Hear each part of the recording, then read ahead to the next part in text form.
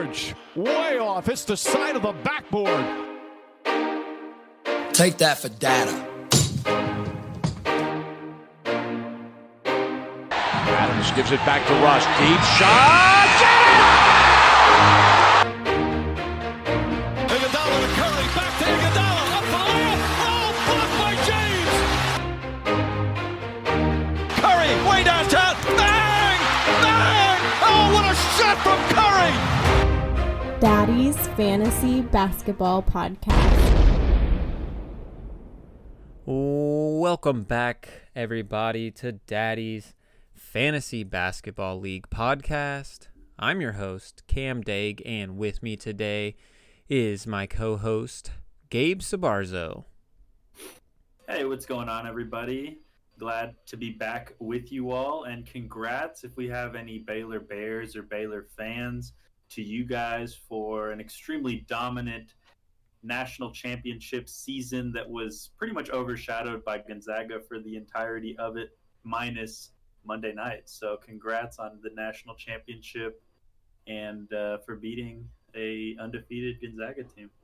No doubt. Honestly, great tournament. This is going to be the Gabe and Cam show today. Zach is out doing something with his wife. I think they're looking at houses or something like that, but he's clearly not as committed as us because we're better at this anyway, so we're giving the people what they want, Gabe. He's also recovering from so we had a $20 buy-in March Madness bracket, and his mom actually took home like the $400 pot, so that's a big blow to the ego there. I understand, but hey, so we all actually have our ups and our downs. Actually, to be fair, like those that know Diane, his mom, is she pretty, bro? like, sports she's savvy? super sports knowledgeable. Like, Ooh. yeah. Like, Wow. honestly, Zach got his complaining from his dad, from Dan, and like all of his actual sports knowledge definitely came from his mom, like Diane. Wow. She is yeah, dude, she's a beast. She's a baller. Wow. You can talk sports with her all the time. She's great. So it wouldn't surprise me. Yeah, it wouldn't surprise me if she actually knew a whole bunch of the college teams. It's that's crazy because it's also funny because my mom took home our family bracket, and she is probably the complete opposite. Like she sat down and she was like, "Oh, like Daniel wanted us to fill out these brackets. Like I'll just do it for the fun of it, and I'll have the Texas teams win most of their games," which ended up being a good strategy. And then Seriously. Baylor, because my best friend went to Baylor, is going to win the national championship, and they seem like they're actually in position to do so. And sure enough, she took it home. So that's so funny, man. That's what I tell people is, like, honestly, it feels like most of the time the people that watch the least amount of college basketball are always the ones who win it. Like, I was at work and there was like some work bracket that people were participating in, so everybody was trying to talk basketball, and they were like, "Oh, I knew Gonzaga was going to be in the championship. I knew Baylor was going to win it all." And it was like, okay, so you picked like the two best teams in the league to be in it. Good job. Like, I'm proud of you. I'm pretty sure they were the unanimous preseason 1 and 2 all the way through. Maybe after Baylor lost like to Kansas, they dropped a little bit, or to Oklahoma State, they dropped a little bit for a week or so. But yeah, they were dominant coming in, and they showed why on the main stage on Monday night. So, well, even with all the March Madness excitement, we did have some NBA still going on, and we missed last week's podcast. So really, we haven't even had a podcast since the trade deadline. I think our last one was right before that was coming up, and so a lot has happened in the NBA. I don't know how much of like a dynamic change there was at the top, or any odds or anything like that. But Gabe, if there was like, what was your biggest surprise / moves the needle move as far as like the trade deadline / buyout, so we can kind of hit on that a little bit? Sure. I think the one that stands out to me the most is Aaron Gordon to the Denver Nuggets, because the Nuggets were already a pretty complete team, but they had Paul Millsap starting at the 4, and I do think that Aaron Gordon has been like notoriously inefficient from two in his career, but a lot of that is because he's having to create shots for himself from like the wing position, and he has the ball, and he had the ball in his hands a lot in Orlando. But now that he's on a team with Jokic and Jamal Murray, now he's getting a lot more open looks than he ever has, and he is a more dynamic player. I think he makes this Nuggets team even more complete than they already were. And this is a team that made a deep playoff run last year. Even though they lost a couple of pieces, like the core is very similar. And so I actually really like the Aaron Gordon to the Nuggets signing as far as like actual impact for the playoffs is concerned. I mean, there's so many moves that were made. I think this was a record-setting year, and you could talk about Oladipo to the Heat. You could talk about the buyouts of Aldridge and Griffin to the Nets, or there's just so many different ones. Andre Drummond to the Lakers. Like, there's a lot of them, but I think that move was somewhat underrated, and I think that it actually does make the Nuggets a lot better than maybe we're giving them credit for. Yeah, I agree. I think it's a great move for the Nuggets. They didn't have to give up very much, which was super surprising. Kept all their... What'd they give up? Gary Harris, and let me look at Orlando's roster and see who used to be. Yeah, they gave up something not that great.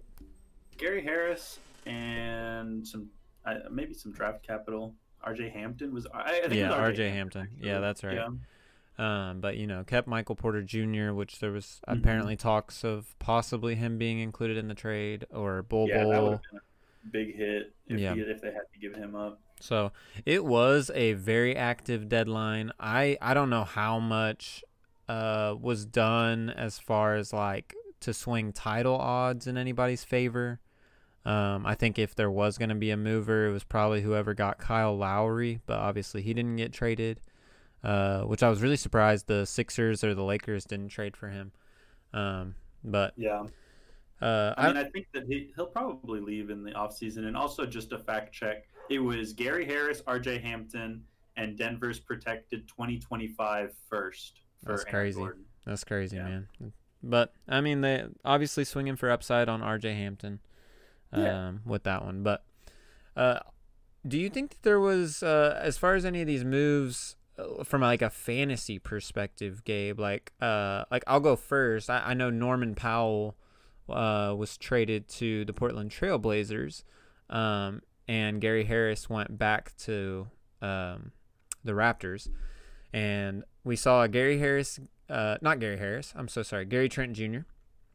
Gary Trent Jr. We saw Gary Trent Jr. Game winner last night. He's been putting up some big numbers, which is cool.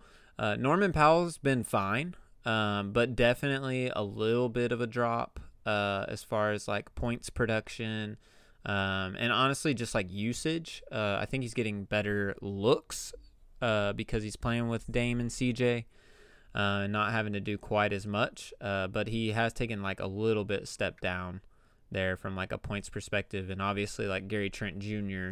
Has taken a massive leap up as Portland kind of sees what they got in him before they have to pay him this offseason. Right. Was there anything that you saw that you think could swing any fantasy relevancy? Yeah, I mean, I think that the trade deadline really opened up a lot of value on the Magic. Now that they've gone full rebuild, you have like R.J. Hampton starting at the shooting guard. They're probably going to see what they have in Cole Anthony once he comes back. Chuma Okeke has been like a pretty solid staple fantasy-wise since the trade deadline. They've been playing different centers. I think Wendell Carter is probably the best of the three, but Mo Bamba was getting more minutes. Kem Birch was starting for a little bit. So I think that the Magic have opened up some value, and now that we're kind of starting to solidify what their lineup is going to look like, you'll see some potential contributors, I think, for fantasy. But this is really the time where, so you might start seeing some of the older players on these worse teams get some extended periods of rest, or you might see some developmental. I think of a situation like Mason Plumlee and Isaiah Stewart. Like Mason Plumlee has definitely been better for the Pistons this year, but Isaiah Stewart, like you want to see what you have in him. And Mason Plumlee, I don't think is in the future plans for the Pistons or the long-term plans for the Pistons. So you might see some extended bouts of rest there, or you just have to be looking at the like the top teams in the league and the bottom teams in the league, because they're going to start resting some of their players for different reasons, or trying to develop some of the young players in certain situations. And so that could open up even more value. But yeah, short answer, the Magic, just because they have transformed their entire team. Anything else you wanted to hit on before we move on here? No, that's about it. Kelly Olynyk has become the best player for the Rockets since the trade deadline. So Great player. We're in the Kelly Olynyk era now, boys. Well, tell us a little bit about the Rockets. I know it's not too exciting, but Kelly Olynyk, that's the dude, huh? Yeah, I mean, it's just patience with the Rockets. It's going to be a lot of like, how rooted is John Wall's injury concern for the future? Can Christian Wood be a number one option on a winning basketball team? Is Steven Silas the answer? I do think that you're going to have to be patient with a coach like Silas. Are we going to be able to like find pieces in the draft, or Kevin Porter Jr.? Like we're giving guys a chance now. Jayshawn Tate, he's, I don't know, he's the lone bright spot on this team for me. But Kelly Olynyk has proven that he is a good NBA player. I don't know, maybe he just secured another contract for himself or something. Honestly, he might have just made I don't know what Oladipo is going to do on this Heat team. He hasn't been great. I think he's averaging 7 points a game in the 2 games that he's played.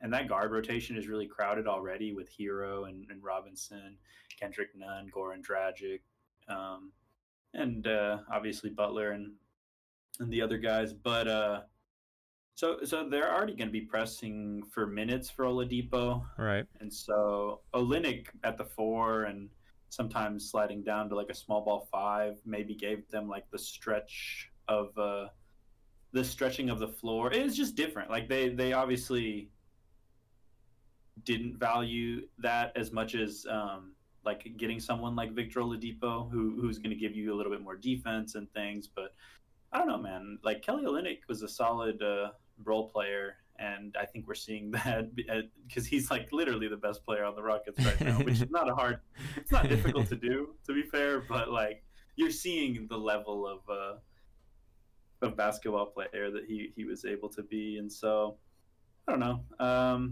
What were your feelings? Sorry, what were your feelings on the Oladipo trade? Because it essentially just felt like the Rockets gave him up for nothing. Was there more thought than that, or was it man, we just took an L on this one? No, there was. I mean, the Heat played it the correct way, where if we don't trade him at all, we get nothing for him. So at least this way we get a little bit of Olynyk. we get a little Olynyk in the I don't know, a draft swap. This was the most we were gonna get, so we might as well at least make there be a chance for some return on investment rather than literally for free. Yeah. And so plus at least I don't know, Oladipo it was turning into a situation where no one he didn't want to be there, and so no one liked him. Looked it was an uncomfortable kind of like Harden in the beginning, where playing just uninspired basketball, shooting a terrible percentage. That's not you can't even develop a basketball team with that mindset or that I don't know, that kind of an attitude. So it just ended up being we have to do something. And so yeah, man, that locker room is a mess right now. It is, and has been all season. So I'm with you. You got to kind of preach patience, and honestly, for y'all's sake, you better hope your draft pick this year lands. That's no, 100%. That's what 100%. It is. So I think it's a lot of like a retrospect of like maybe what if we had traded for Ben Simmons or Karis LeVert right. and kept him instead of. But like at the end of the day, I don't know. We just got to look forward and continue to push through these difficult rebuilding years to see what the future holds. Oh man, Houston sports just really suffering right now. Yeah, bro. We don't have to get into all that, but that'll be on our other pod coming up soon. Actually, though.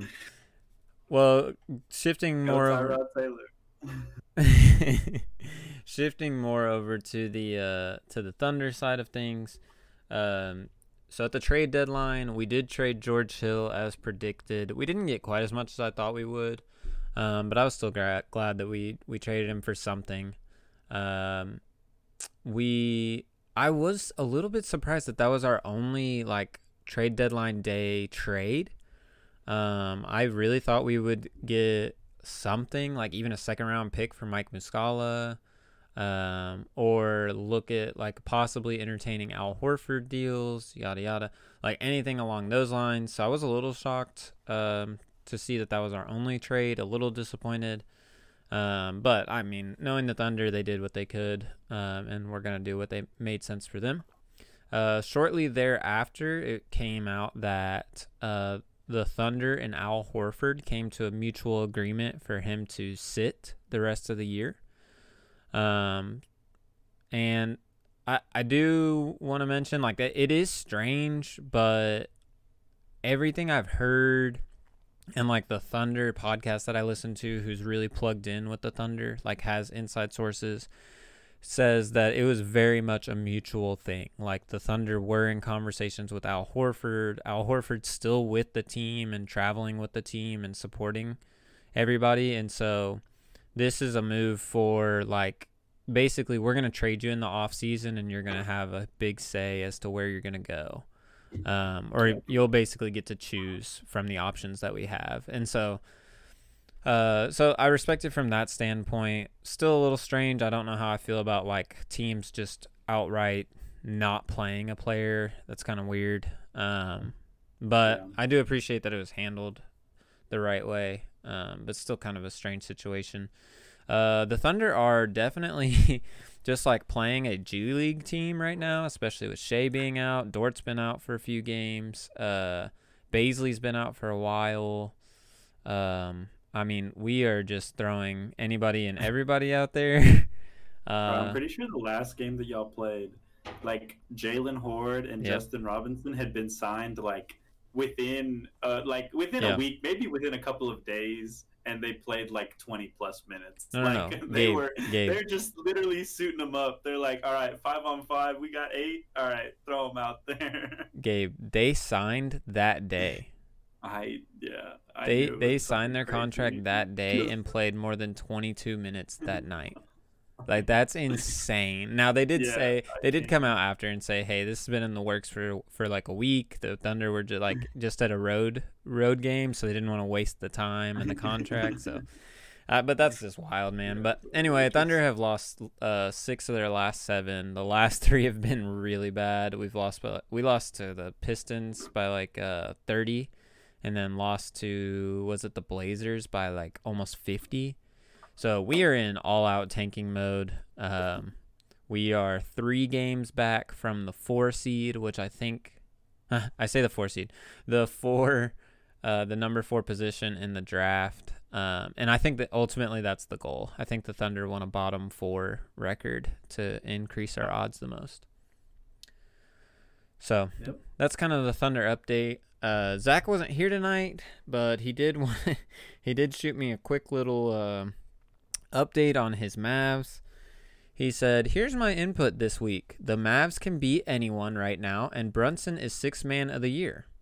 And then for his team, he is officially tanking in our league. So there's your in-depth thinking on Mavs and Zach's team. I, for one, am shocked at those takes. Yeah, it's crazy, right?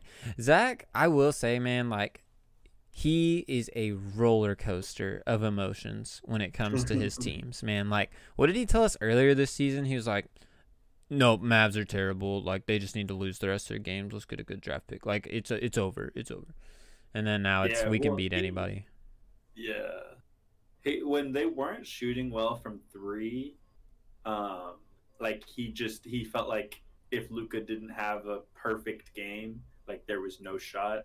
But now I think that like players are settling into their roles, and honestly, their defense has looked a lot better as they have found some more continuity. It started with all that COVID stuff, but now that that's out of the way, and they've started to like find other ways to get like other players involved, and it's not just Luka or Porzingis having to shoulder the entire load. They do look like a pretty complete team that's going to be quite a threat in the playoffs. Yeah, they look really good. And, I mean, we just got to remember, prior to the season starting, this was a team projected at minimum one of the top 4 seeds in the West. Right. Like, there were a lot of people that predicted them to be really good this year. Like, I think Luka was the odds-on favorite to win MVP this year before the season started. So, like, this was a team with a lot of potential. And it's interesting. I was listening to one of the local radio stations here in Dallas, and they had Josh Richardson on 105.3 The Fan. And he was talking about just, like, how much all of the COVID stuff really affected the team. How just like from the jump, they didn't have, or they were missing people. How did he say it? He was like, they were missing people from the beginning of the season until just recently. And so like they haven't had any time for really like any cohesion or team chemistry. In fact, he was saying like they're still not done with COVID stuff because Willie Cauley-Stein apparently is now kind of going through the COVID stuff and has been out for the last 2.5 weeks. So not like a huge player or a crucial player in any means, but it hasn't played a role all year, and I think we're just seeing a team that's finally like able to play together, So yeah, 100%. It'll be interesting to see how they do the rest of the year. 100%. Okay, that does it for kind of like our NBA updates. Let's shift more to like a fantasy perspective. Gabe, let's just real quick run through last week's matchup. If you have a couple of things to say for the matchups, you can, but we don't have to spend a ton of time. And then we'll do like our matchup stuff for this past week. And just so the audience knows, I have a pretty in-depth breakdown of all of these games because Cam bailed on me 5 minutes before we were supposed to record last week. So I totally meant to say something at the beginning. Yeah, dude, totally my fault. I'm so sorry, everybody. Sorry, Gabe. I totally dropped the ball. It was all good. Definitely on me. The best of us. All right, so going back to matchup 13, which was March 22nd to March 28th. Is that correct? Yeah.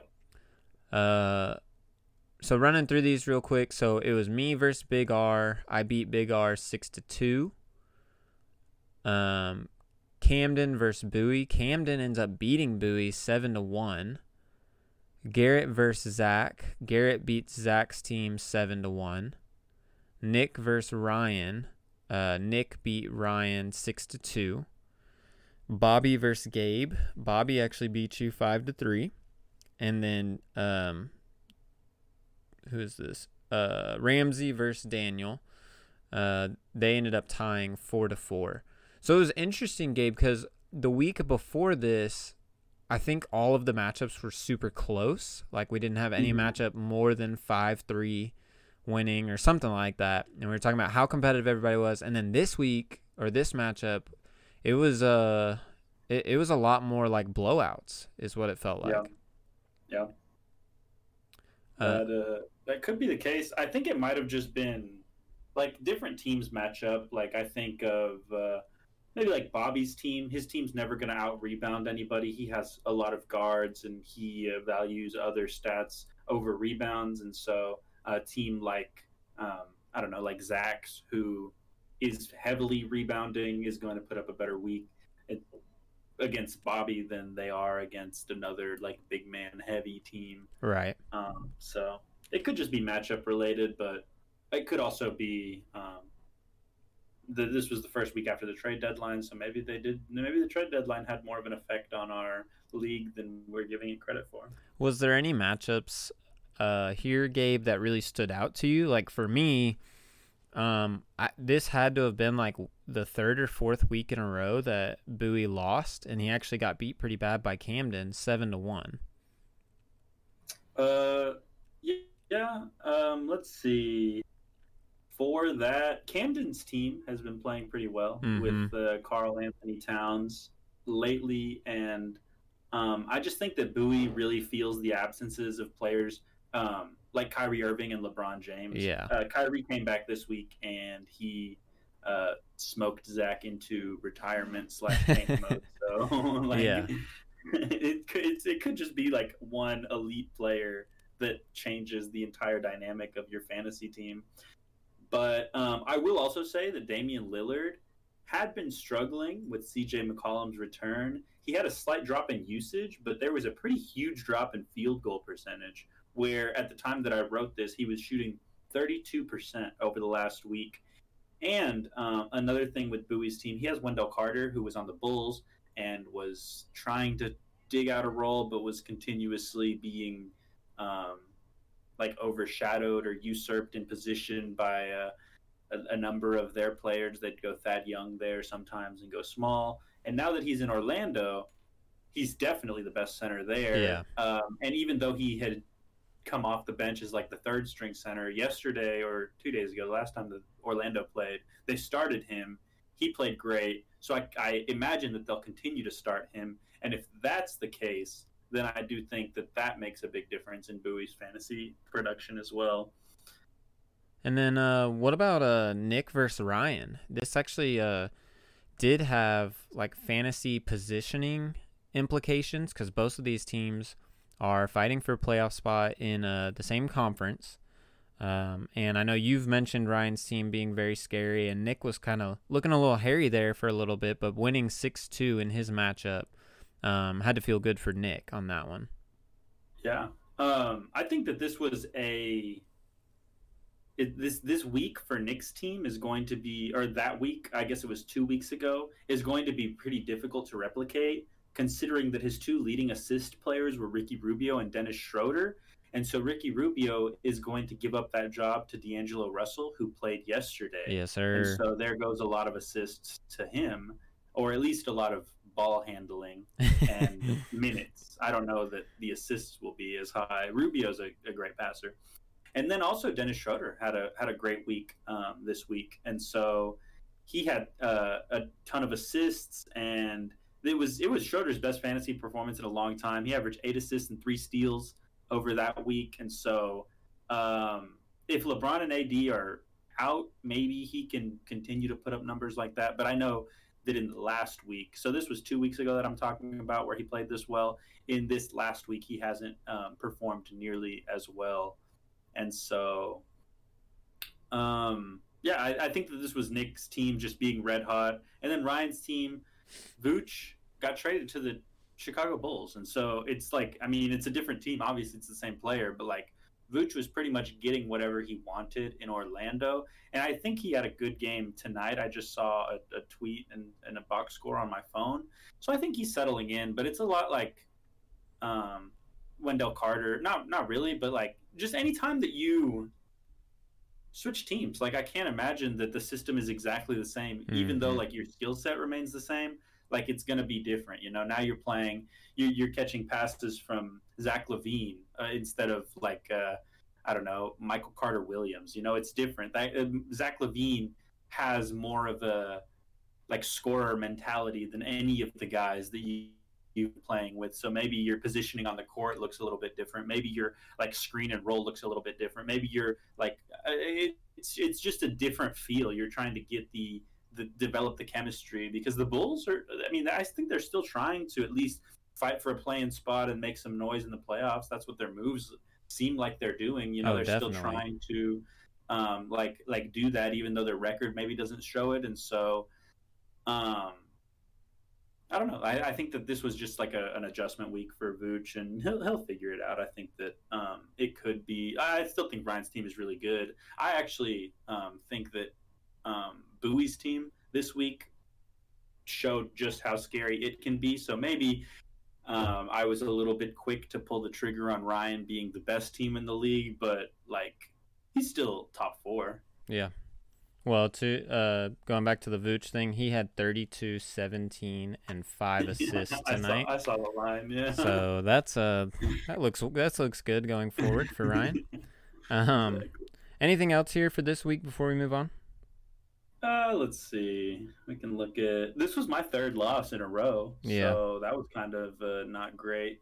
Ben Simmons was literally single-handedly punting my free throw percentage.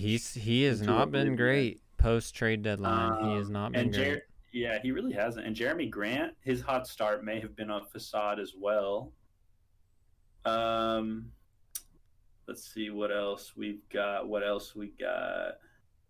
Talked about that one. It like you talked about them all in like a sideways order, so I'm trying to like. Sorry. On my screen, here. it comes up in that order. So. Yeah. No worries. Oh, I will mention for Zach's team, it was he's lost. He's won 2 categories in the last 2 weeks, which is just tough scenes. Hey, that boy. Against Garrett and Bowie. But I wrote, this is what Zach's team looks like with 27 minutes of Luka Doncic and 128 minutes of John Wall. R.I.P. You hate to see that. Much like the Mavericks, poor roster construction on Zach's part, relying on Luka way too much. You hate to see that. And then I put that Tim Hardaway and John Wall were 2 of 5 Zach's players to get double-digit rebounds. He just had a really bad week that week. That's rough. That's tough. Rough.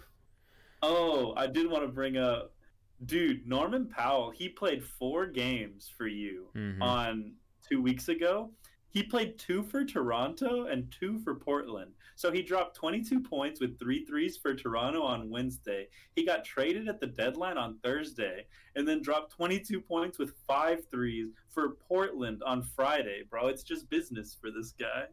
What can I say? Man's a beast. Man's a beast. Automatic. Yeah, it has dropped. As I mentioned before, it has dropped a little bit like in the past week or week and a half. Right. So I don't know. Hopefully that all sorts itself out. Hopefully the Blazers just buy into this whole like let's score 150 a game and like it can be 50 to Dame, 40 to CJ, 35 to Norman, and everybody else can get there. So that'd be dope. I thought it was funny though that like the color scheme is pretty similar, and like even in the first game where they played each other, right? And so he like went to line up on the wrong side. Like he's just that's right. Yeah. He's just like put me in the corner. Like it doesn't matter who I'm catching the pass from, but I will be automatic from this right corner, and that's just what he does. He's just automatic from the right corner, and it's so electric to watch because you know it's going in. My man, Stormin' Norman, pickup of the year.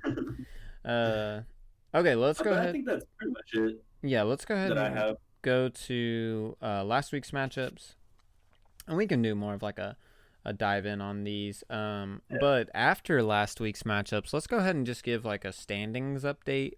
Because they have shifted a little bit here.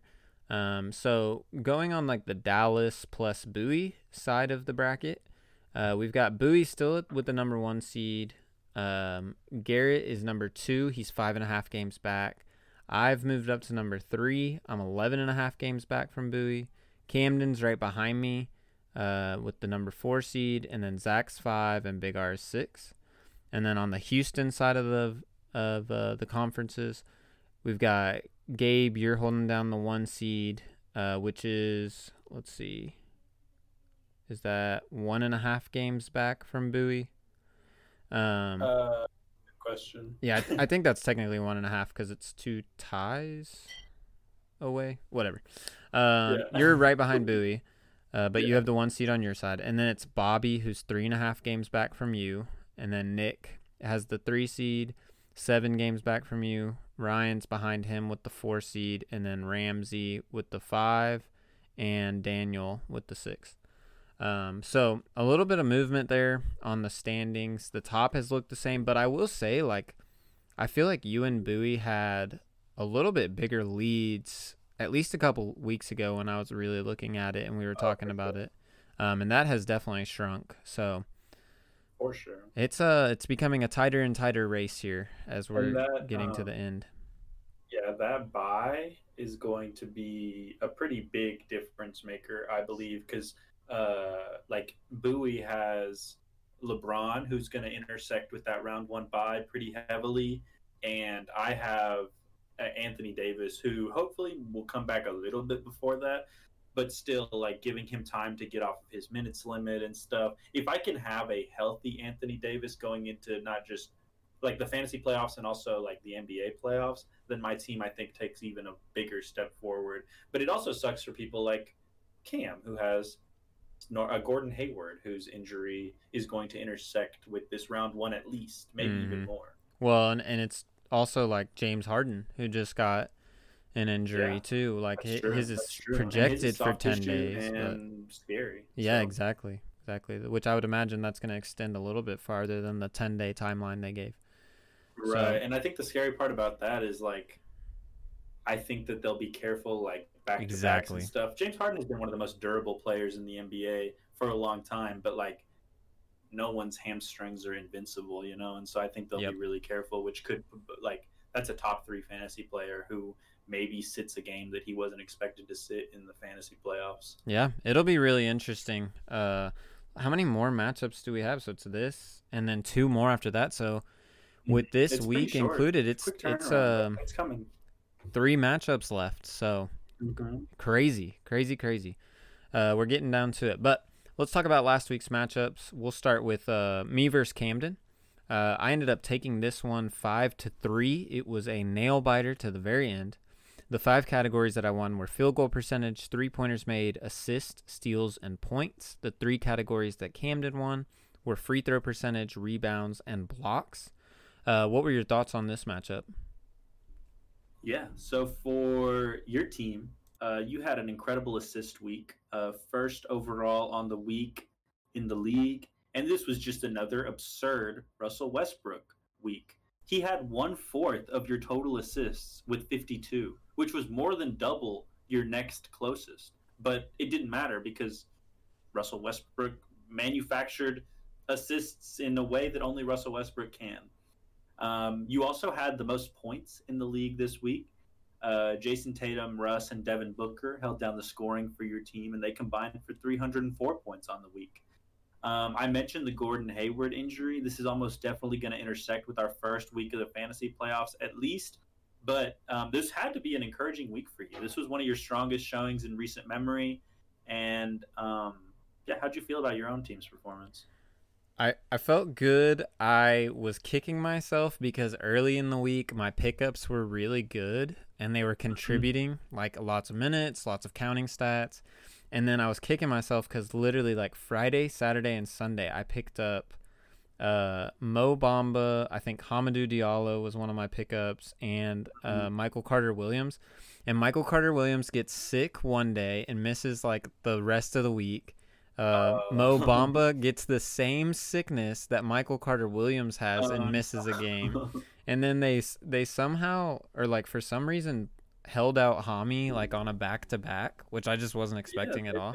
They've been resting him on maybe at least one back-to-back. So that was the one that it was just so funny because it was like, man, we had so many close categories, me and Camden, and 3 of my pickups went completely wasted, you know? So it was like, what could I have done with those pickups? Could I have turned that into like a 6-2 win or a 7-1 win? But I was happy with 5-3. I expected to wake up the next morning and it'd be like 4-4 or 3-5. So I feel you. And I think it's important to not just compare to the opponent that you're playing against sometimes, but to look across the league. Mm-hmm. And for you to have the most assists and the most points, 2 categories which are not like heavily available on the waiver wire, I think that has to be encouraging. And it wasn't like you were just like benefiting because you had a backup point guard and he stepped into a starting role. You know, like these are your players who you drafted early or you traded for who are playing well in those categories. So yeah, it is funny. Yeah, it was pretty.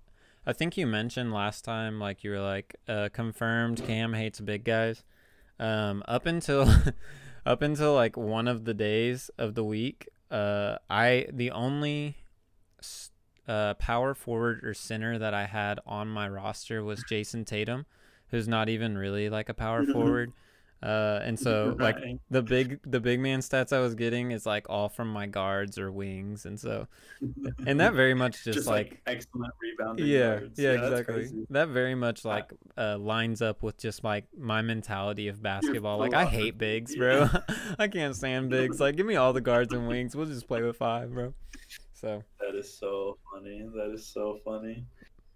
All right, for Camden's team, I think this is Camden's first loss with Karl Anthony Towns active for the whole week. So that is interesting, at least. I think he just ran into a red hot Cam team. But James Wiseman and Keldon Johnson, I think they're going to represent some difficult decisions in the coming weeks because they both have pretty big fantasy potential.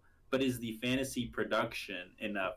This is in the next 3 weeks, he's going to need to make a push to win as many categories as he can. And so he can't afford to say, okay, maybe this guy can be good. Like, I need him to definitely be good in these categories, and so maybe give up some of the ceiling for something a little bit more assured that is on the wire. But yeah, I just cannot imagine, like, in James Wiseman's situation, like going from high school to like playing 3 games at Memphis, like doing a COVID season, no like NCAA tournament or anything, and then just like having to match up with the best centers in the NBA. yeah. Like you went from a kid who like just got out of algebra 2 to like you're now you're lined up against Clint Capella. Like there's just no way that they're like the learning curve has to be so big, right? Like for him, that I think that he has some potential, but just like how can you honestly expect him to know exactly how to play the game well at an NBA level right now, And so, I think Steph was quoted as saying like when he was James Wiseman's age, he was looking for the next frat party or something like that, Yeah. So And I do think it's affecting his confidence a little bit. Like I see him oh, out there, absolutely. and, like he just like he looks scared, and I would be scared too. So I think that he needs a little bit of maybe like I don't know. I was talking to Garrett, and I was like, do they just like send him to the G League or something? Because this was kind of like how Pokusevski was at first, like a lot of potential, but just like shooting all of the wrong shots. And then he went to the G League, and now he's actually an NBA contributor. So this is not fantasy relevance, man? but Camden definitely like has the all drama team because he's got like Karl Anthony Towns, like all his stuff going on with him this year and his family, and then you've got like Pascal Siakam who fought with his coach. You've got Jamal Murray, who is Instagram famous after the last few months. You've got Kelly Oubre, who was quoted as saying he refuses to come off the bench going forward. You've got Montrezl Harrell, who just got kicked out of a game tonight. And then you have James Wiseman, who is like, he's being very, like you mentioned, very critiqued by a lot of Warriors fans, which just seems very unfair. But at the same time, I understand because they really need him to produce if they're going to be good this year. But Camden's got the all drama team, so way to go, Cam. Dude, 100%. First team all drama. That's what we'll call you. Going on to our next matchup here, we had Bowie versus Zach. And as mentioned before, this is 2 people that really despise each other and would love to beat each other all the time. So this is a real good rivalry game. But this was an absolute massacre. Bowie beats Zach 6-1, and they tied one category. The 6 categories that Bowie won were field goal percentage, free throw percentage, rebounds, assists, blocks, and points. The one category that Zach won was 3-pointers made, and then they tied in steals. So, what were your thoughts here, Gabe? Yeah, this was a strong week for Bowie in the rebounding and blocks category. He was first overall on the week in both of those across the league. Rashawn Holmes and Dwight Howard led the way for Bowie's team, combining for 83 boards this week. Dwight Howard is going to lose some value now that Joel Embiid has come back. And, I mean, he looked pretty dominant in the one quarter of basketball that I watched before we recorded. But for blocks, Kyle Anderson and Wendell Carter led the way, combining for 15 blocks this week. Those are less situational. So I do think that the blocks could stick, and it's not like Dwight Howard was like the only reason that Bowie's team won rebounds this week. So I do think that he'll stay competitive and far above average in the rebounding category. And I also wanted to note that if Drew Holiday continues playing at the level that he's playing at, not to mention that he just signed a 4-year max extension and did the whole Big money. This is my home for the next 4 years. I'm a Buck for life. So this kind of solidifies the Giannis and Drew Holiday pairing that we're gonna see, and it makes Milwaukee's future look a little bit more set in stone and bright, honestly. So this guy's been playing at a really high level. And if he continues that, it's not far-fetched that Bowie will have 4 top 20 guys come fantasy playoffs and carry his regular season performance right into a championship run. So he's been the best team all year record-wise, and I don't think that it's out of the realm of possibility that he just continues that into the playoffs. Yeah, I'm excited to hear what you say about Zach's team. I would love for you to just go in and demolish him. But yeah, Bowie's team looks really good, especially going into our last 3 weeks here. And when he gets LeBron back, it's going to be super scary. Yeah, 100%. I don't it might be anticlimactic for Zach's team because he already said that he was tanking, so I didn't lay out a bunch of details. But I just put that he had a fine week. Bowie's team is just really good. He does have a ton of players that have just either missed a significant amount of time or are trending down. But I do think that he picked up Klay Thompson, which I think that makes her an interesting keeper, because I think that now, since Klay Thompson wasn't drafted because he got injured before the season happened, and I think that he can actually keep Luka and Klay, which is a pretty scary duo going into next year. But yeah, Zach's team is just you look at it and you're like, if there were 2 games this week, I wouldn't be sure that his players would suit up for both of them. They could be on a Monday and a Friday. This is not even just sitting out back-to-backs, but Kristaps, there's always at least something ailing him to some extent, And then John Wall, his knee is just, it's toast apparently, because we have Kevin Porter Jr. and I don't know, Kelly Olynyk playing big minutes and passing the ball and handling more than John Wall has. Christian Wood in that mix as well. Kevin Love, he picked up off of waivers, but Kevin Love, I'm glad to see him out and hooping, because there was a while there where I was like, oh shoot, is this the end for Kevin Love?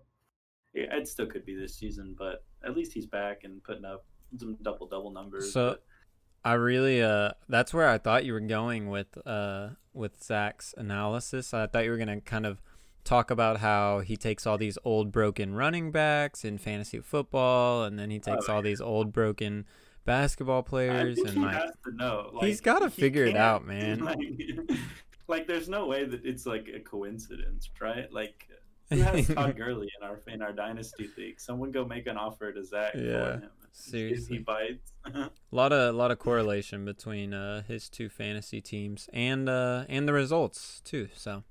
Ooh, tough scenes. Going on to our next matchup here, we've got we had Garrett versus Big R, and we had a what's this called? A shutout.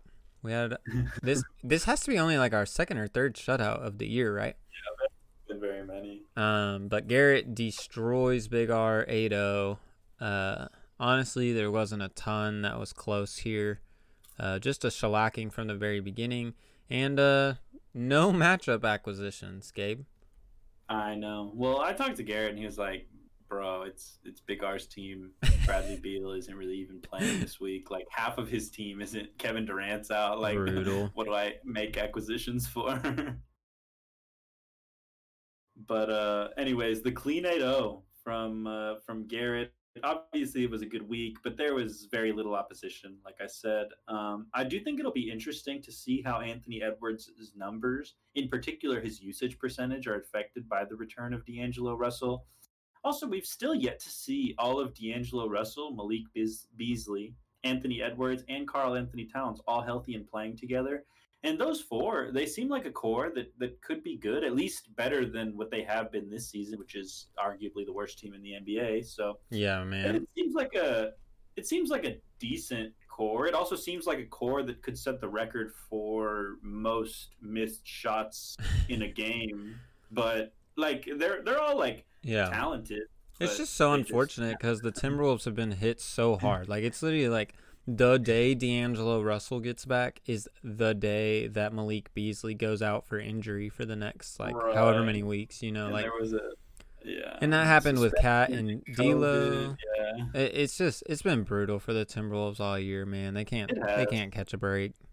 it has. But I do think that'll be interesting, at least for next season and kind of their future. So we'll have to keep an eye on it because, like I said, those four are pretty good basketball players, and they've all shown at least flashes of like NBA stardom. I don't know if stardom is the right word, but NBA like starting caliberness. I just made that up. I don't know. This this matchup was like a huge 8-0 for Garrett.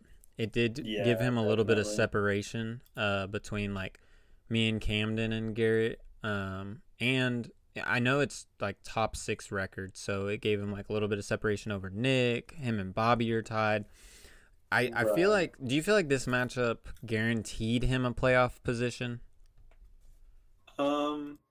I don't. I'd have to look at the math. I don't think so. Just looking at the roster, but like I said, it could have. Yeah.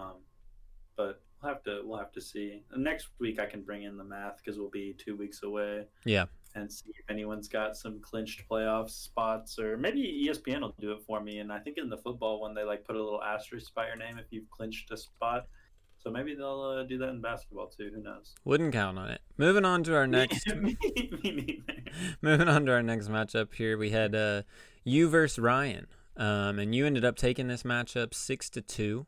The 6 categories you won were field goal percentage, 3-pointers made, rebounds, steals, blocks, and points. The 2 categories that Ryan won were free throw percentage and assists. And Gabe, looking at this, like the matchup acquisitions, you utilized per usual all 7 matchup acquisitions, and kind of a trend for Ryan not utilizing any of his matchup acquisitions. So was that really like the big difference maker here? What were your thoughts on your own team here? Yeah, I would say that. Let me circle back real quick to Garrett's team just for a second. Lowry Markkanen, his starting spot has been usurped by Thad Young, and so I don't know if Lowry Markkanen coming off of the bench in that role can be a useful enough fantasy asset for a playoff winning team like Garrett's. So I do think he's a name to monitor. I'm trying to bring up some of the back of the bench names that we may see, because you see a player like Lowry Markkanen or Keldon Johnson or even James Wiseman, they have some name value. And so sometimes you'll see some bigger names on the waiver wire. And I think that they'll make some decisions for other managers, at least a little bit more complex. And then for Big R's team, KD is coming back, which is worth noting for the NBA, but I don't know about Big R's fantasy team. Yeah, we don't have to spend too much time on that. Yeah. But the big difference maker, do I think that it was my acquisitions? Yeah, I think that makes a pretty significant difference. I also think that James Harden coming back too early from his hamstring tightness and now having to be reevaluated in 7 to 10 days, like not getting a full James Harden makes Ryan's team a lot more beatable. And so I don't know. My big question with James Harden and the Nets are like, how many games we talked about with the Thunder and with the Mavericks and like some of the other situations. Maybe it wasn't the Thunder; it was a different team. But especially with the Mavericks, how important like having the chemistry of a starting roster is. And I know that it looks a little bit different because Kyrie, Kevin Durant, and James Harden are all like all-star caliber, maybe best we've ever seen in their respective skill sets players. But like we're going to get maybe 10, 12 games of the Nets big 3 if the timelines sync up right now before even the NBA playoffs. So I'm not even worried about the fantasy playoffs. But like what is that? And I know the Nets are winning, but like what does that look like when you're trying to now integrate all three of them together in a very high stakes game, because obviously like James Harden is trying to win his first ring, and like Kevin Durant is trying to prove He's that trying he to doesn't win need this his first Warriors ring. team. Yeah, like, and Kyrie is like trying to win with this team. Like they're all like trying to win, and so I feel like maybe emotions could take over, and if you don't have that chemistry baseline, it could get kind of weird for the Nets if they get down by 10. And I don't know, like we saw I think it's different, but like Gonzaga got punched in the mouth yesterday, and they just like, I think the Baylor was the more talented team, so I think this is a bad analogy, but like sometimes like really good teams just they get punched in the mouth and they don't have as heavy of a chin as you would have expected, and they take a punch and can't really fight back. But anyways, this might be getting ahead of ourselves. No, you're good. I think a good analogy is kind of the Clippers of last year. Like we Yeah, had that's true. like nobody expected the Nuggets to beat them, but as soon as they got beat down, like it was. I think there was a lot of other issues going on as well, but you're right. We're gonna get down to the last 5 to 10 games before James Harden's maybe really healthy. Like, are they gonna use that time to like play together? Are they gonna use that time to like rest everybody up and make sure everybody's healthy? It's going to be really interesting, and injuries are going to play a huge role in just the storylines of the NBA playoffs this year on both sides of the conferences, and it's going to be really, really interesting. So 100%. 100%. So anyways, for fantasy, my team stole the ball really well. First overall on the week, Draymond Green, Kawhi Leonard, Justin Holiday. They were the leaders. They were the anchors for my team there. 23 steals on the week for those guys. Again, Ben Simmons, just like I said last week, he's been poor without Embiid. He's the 183rd ranked player over the last 2 weeks, and he's shooting just 40% from the field and averaging just 10 points per game. Like he's bad. He's hurting your free throw percentage. He's hurting your field goal percentage. He's still rebounding well, but his assists are down. Like he's not as good without Embiid. And now that Embiid's back, hopefully he can pump up his numbers a little bit, because I mean, this is a guy that I traded a third and DeJounte Murray and a number of other one other player for.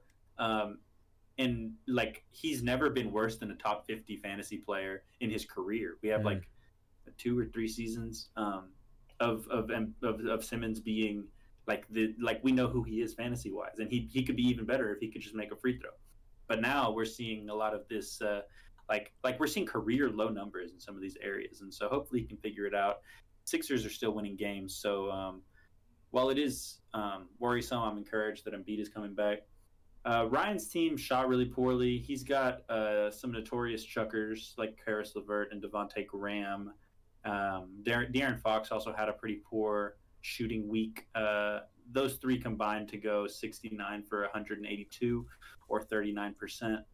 But yeah, it was like Ryan's team is still fine, but with no acquisitions and then James Harden coming back early, and like you can overcome injuries if you like are diligent about your waiver wire pickups and you're like making sure you're actively moving people in and out of your IR, so you're still getting like a decent amount of minutes. But if you're not doing that, it's pretty hard to overcome significant injuries. So going back over to your side just really quick, you have to be super pleased with the play of Robert Williams, the Aggie himself. I mean, this guy could seriously be an X factor for you as we get close to the playoffs.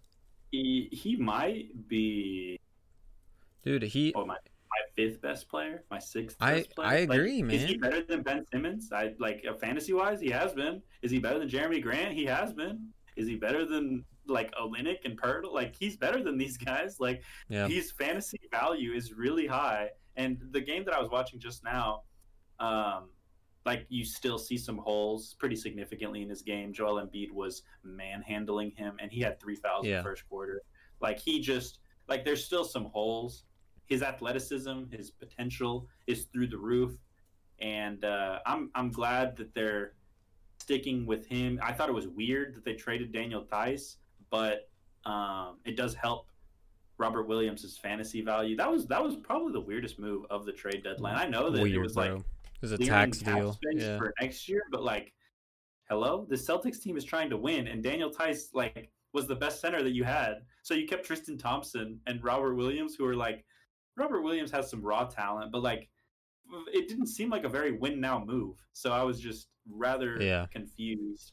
And now they have Mo Wagner. I don't really know how Mo to say Wagner.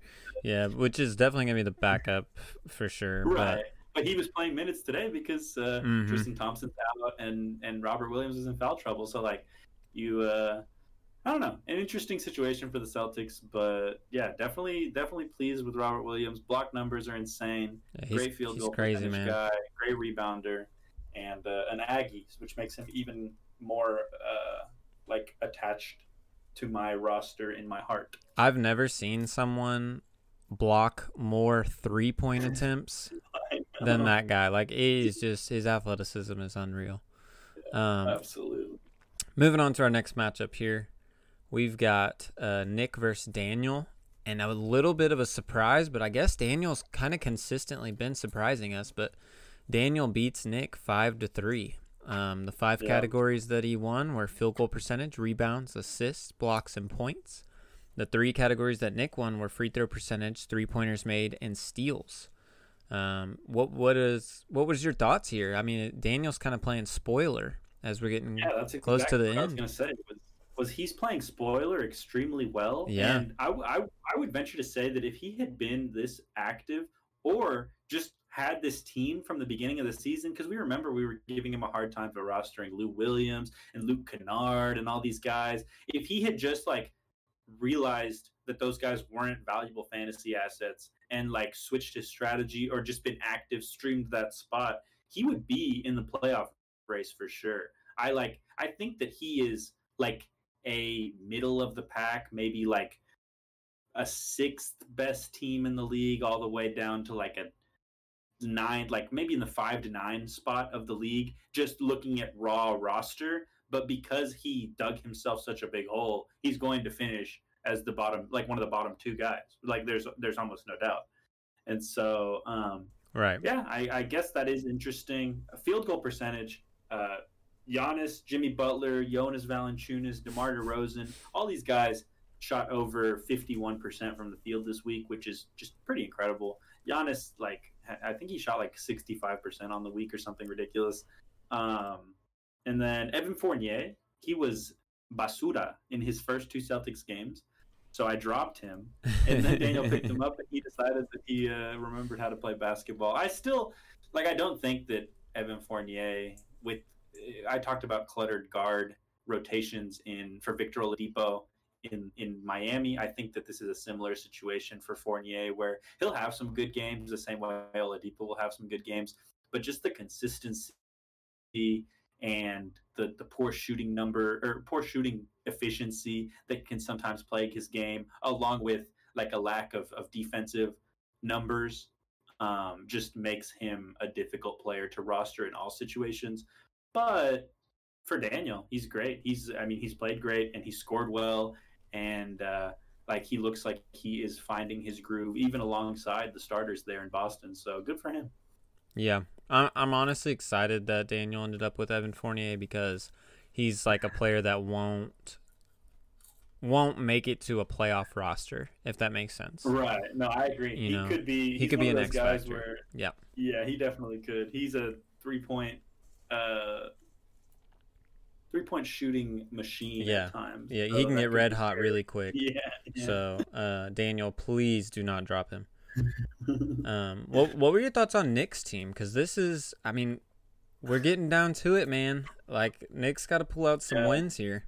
Oh, he does. And I don't know, man. Nick's team doesn't rebound well at all, but it's just like, if you can't, like Jaylen Brown had the 2nd most rebounds on Nick's team this week. Like, that just, that's really difficult. If you're punting rebounds, sure, but then you have to win the other categories, and he just didn't. He had a down week from some of his stars. Let me pull up his roster here. Oh, Barnacle Boys. Why is it not coming out? Hello? Okay. So Fred VanVleet is out. I think he still played some of the games this week, but I don't know. That when you have your stars that are not playing, Donovan Mitchell had a couple of bad games, even though he had been playing really well. Zach LaVine struggled out of the All-Star break. Shea's not playing anymore. I don't know that. What do you think is going to happen with Shea come fantasy playoffs? Do you think that he'll come back? Or? Okay, so there's like no reports that have been confirmed, but a lot of people think that he's going to come back at the end of the season to play, just to like see where his foot's at and everything. Yeah. Now, I would imagine the Thunder would have him on a super restricted minutes, or super minutes restriction, whatever it's called. Like, I would not guess he would play more than 20 minutes the rest of the season. That would just, but I don't have any inside info. That's just like my guess. So no, I mean, but that was a massive blow to his team. Like I was saying that from the beginning.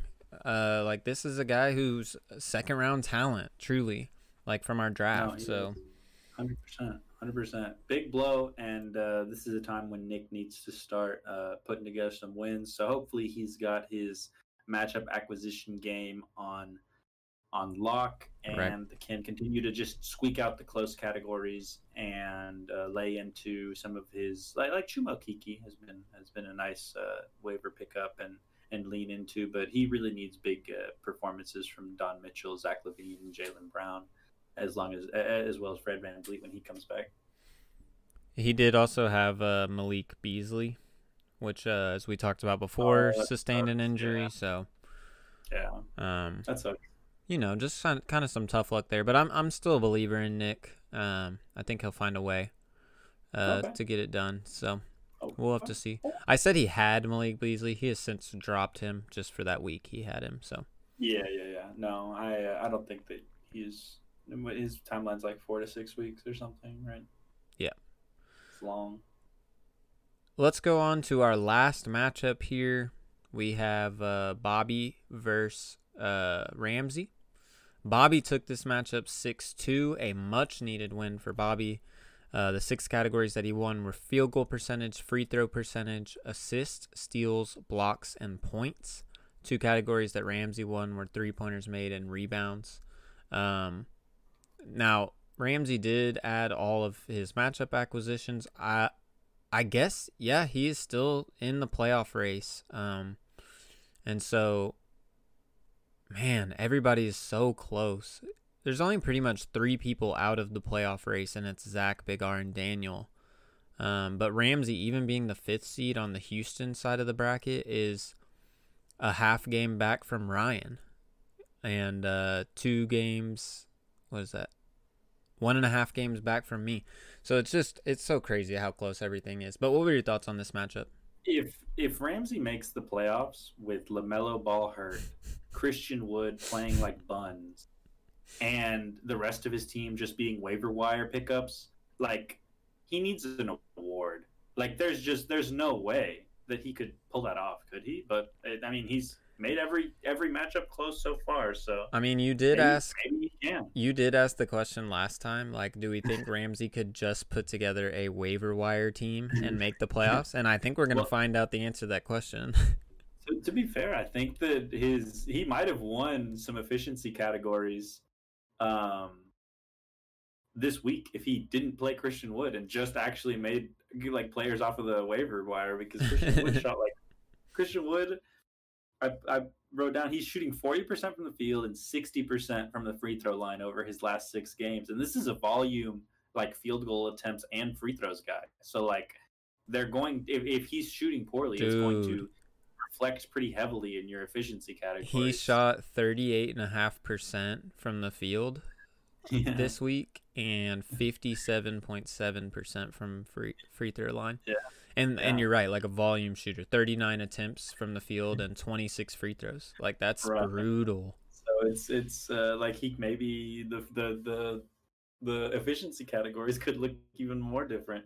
And so, like I said, I mean, he's gonna need obviously Christian Wood. If he's gonna make the playoffs, he's gonna need like an insane amount of Christian Wood production. But for Bobby's team, he had a pretty solid week. I think that both Bridges are trending up. Mikal Bridges is finally getting those defensive numbers that had so escaped him this year up to this point. So I think that that's good. The whole Suns team is honestly just trending up. There was a little scare with DeAndre Ayton's production, but he's trending up.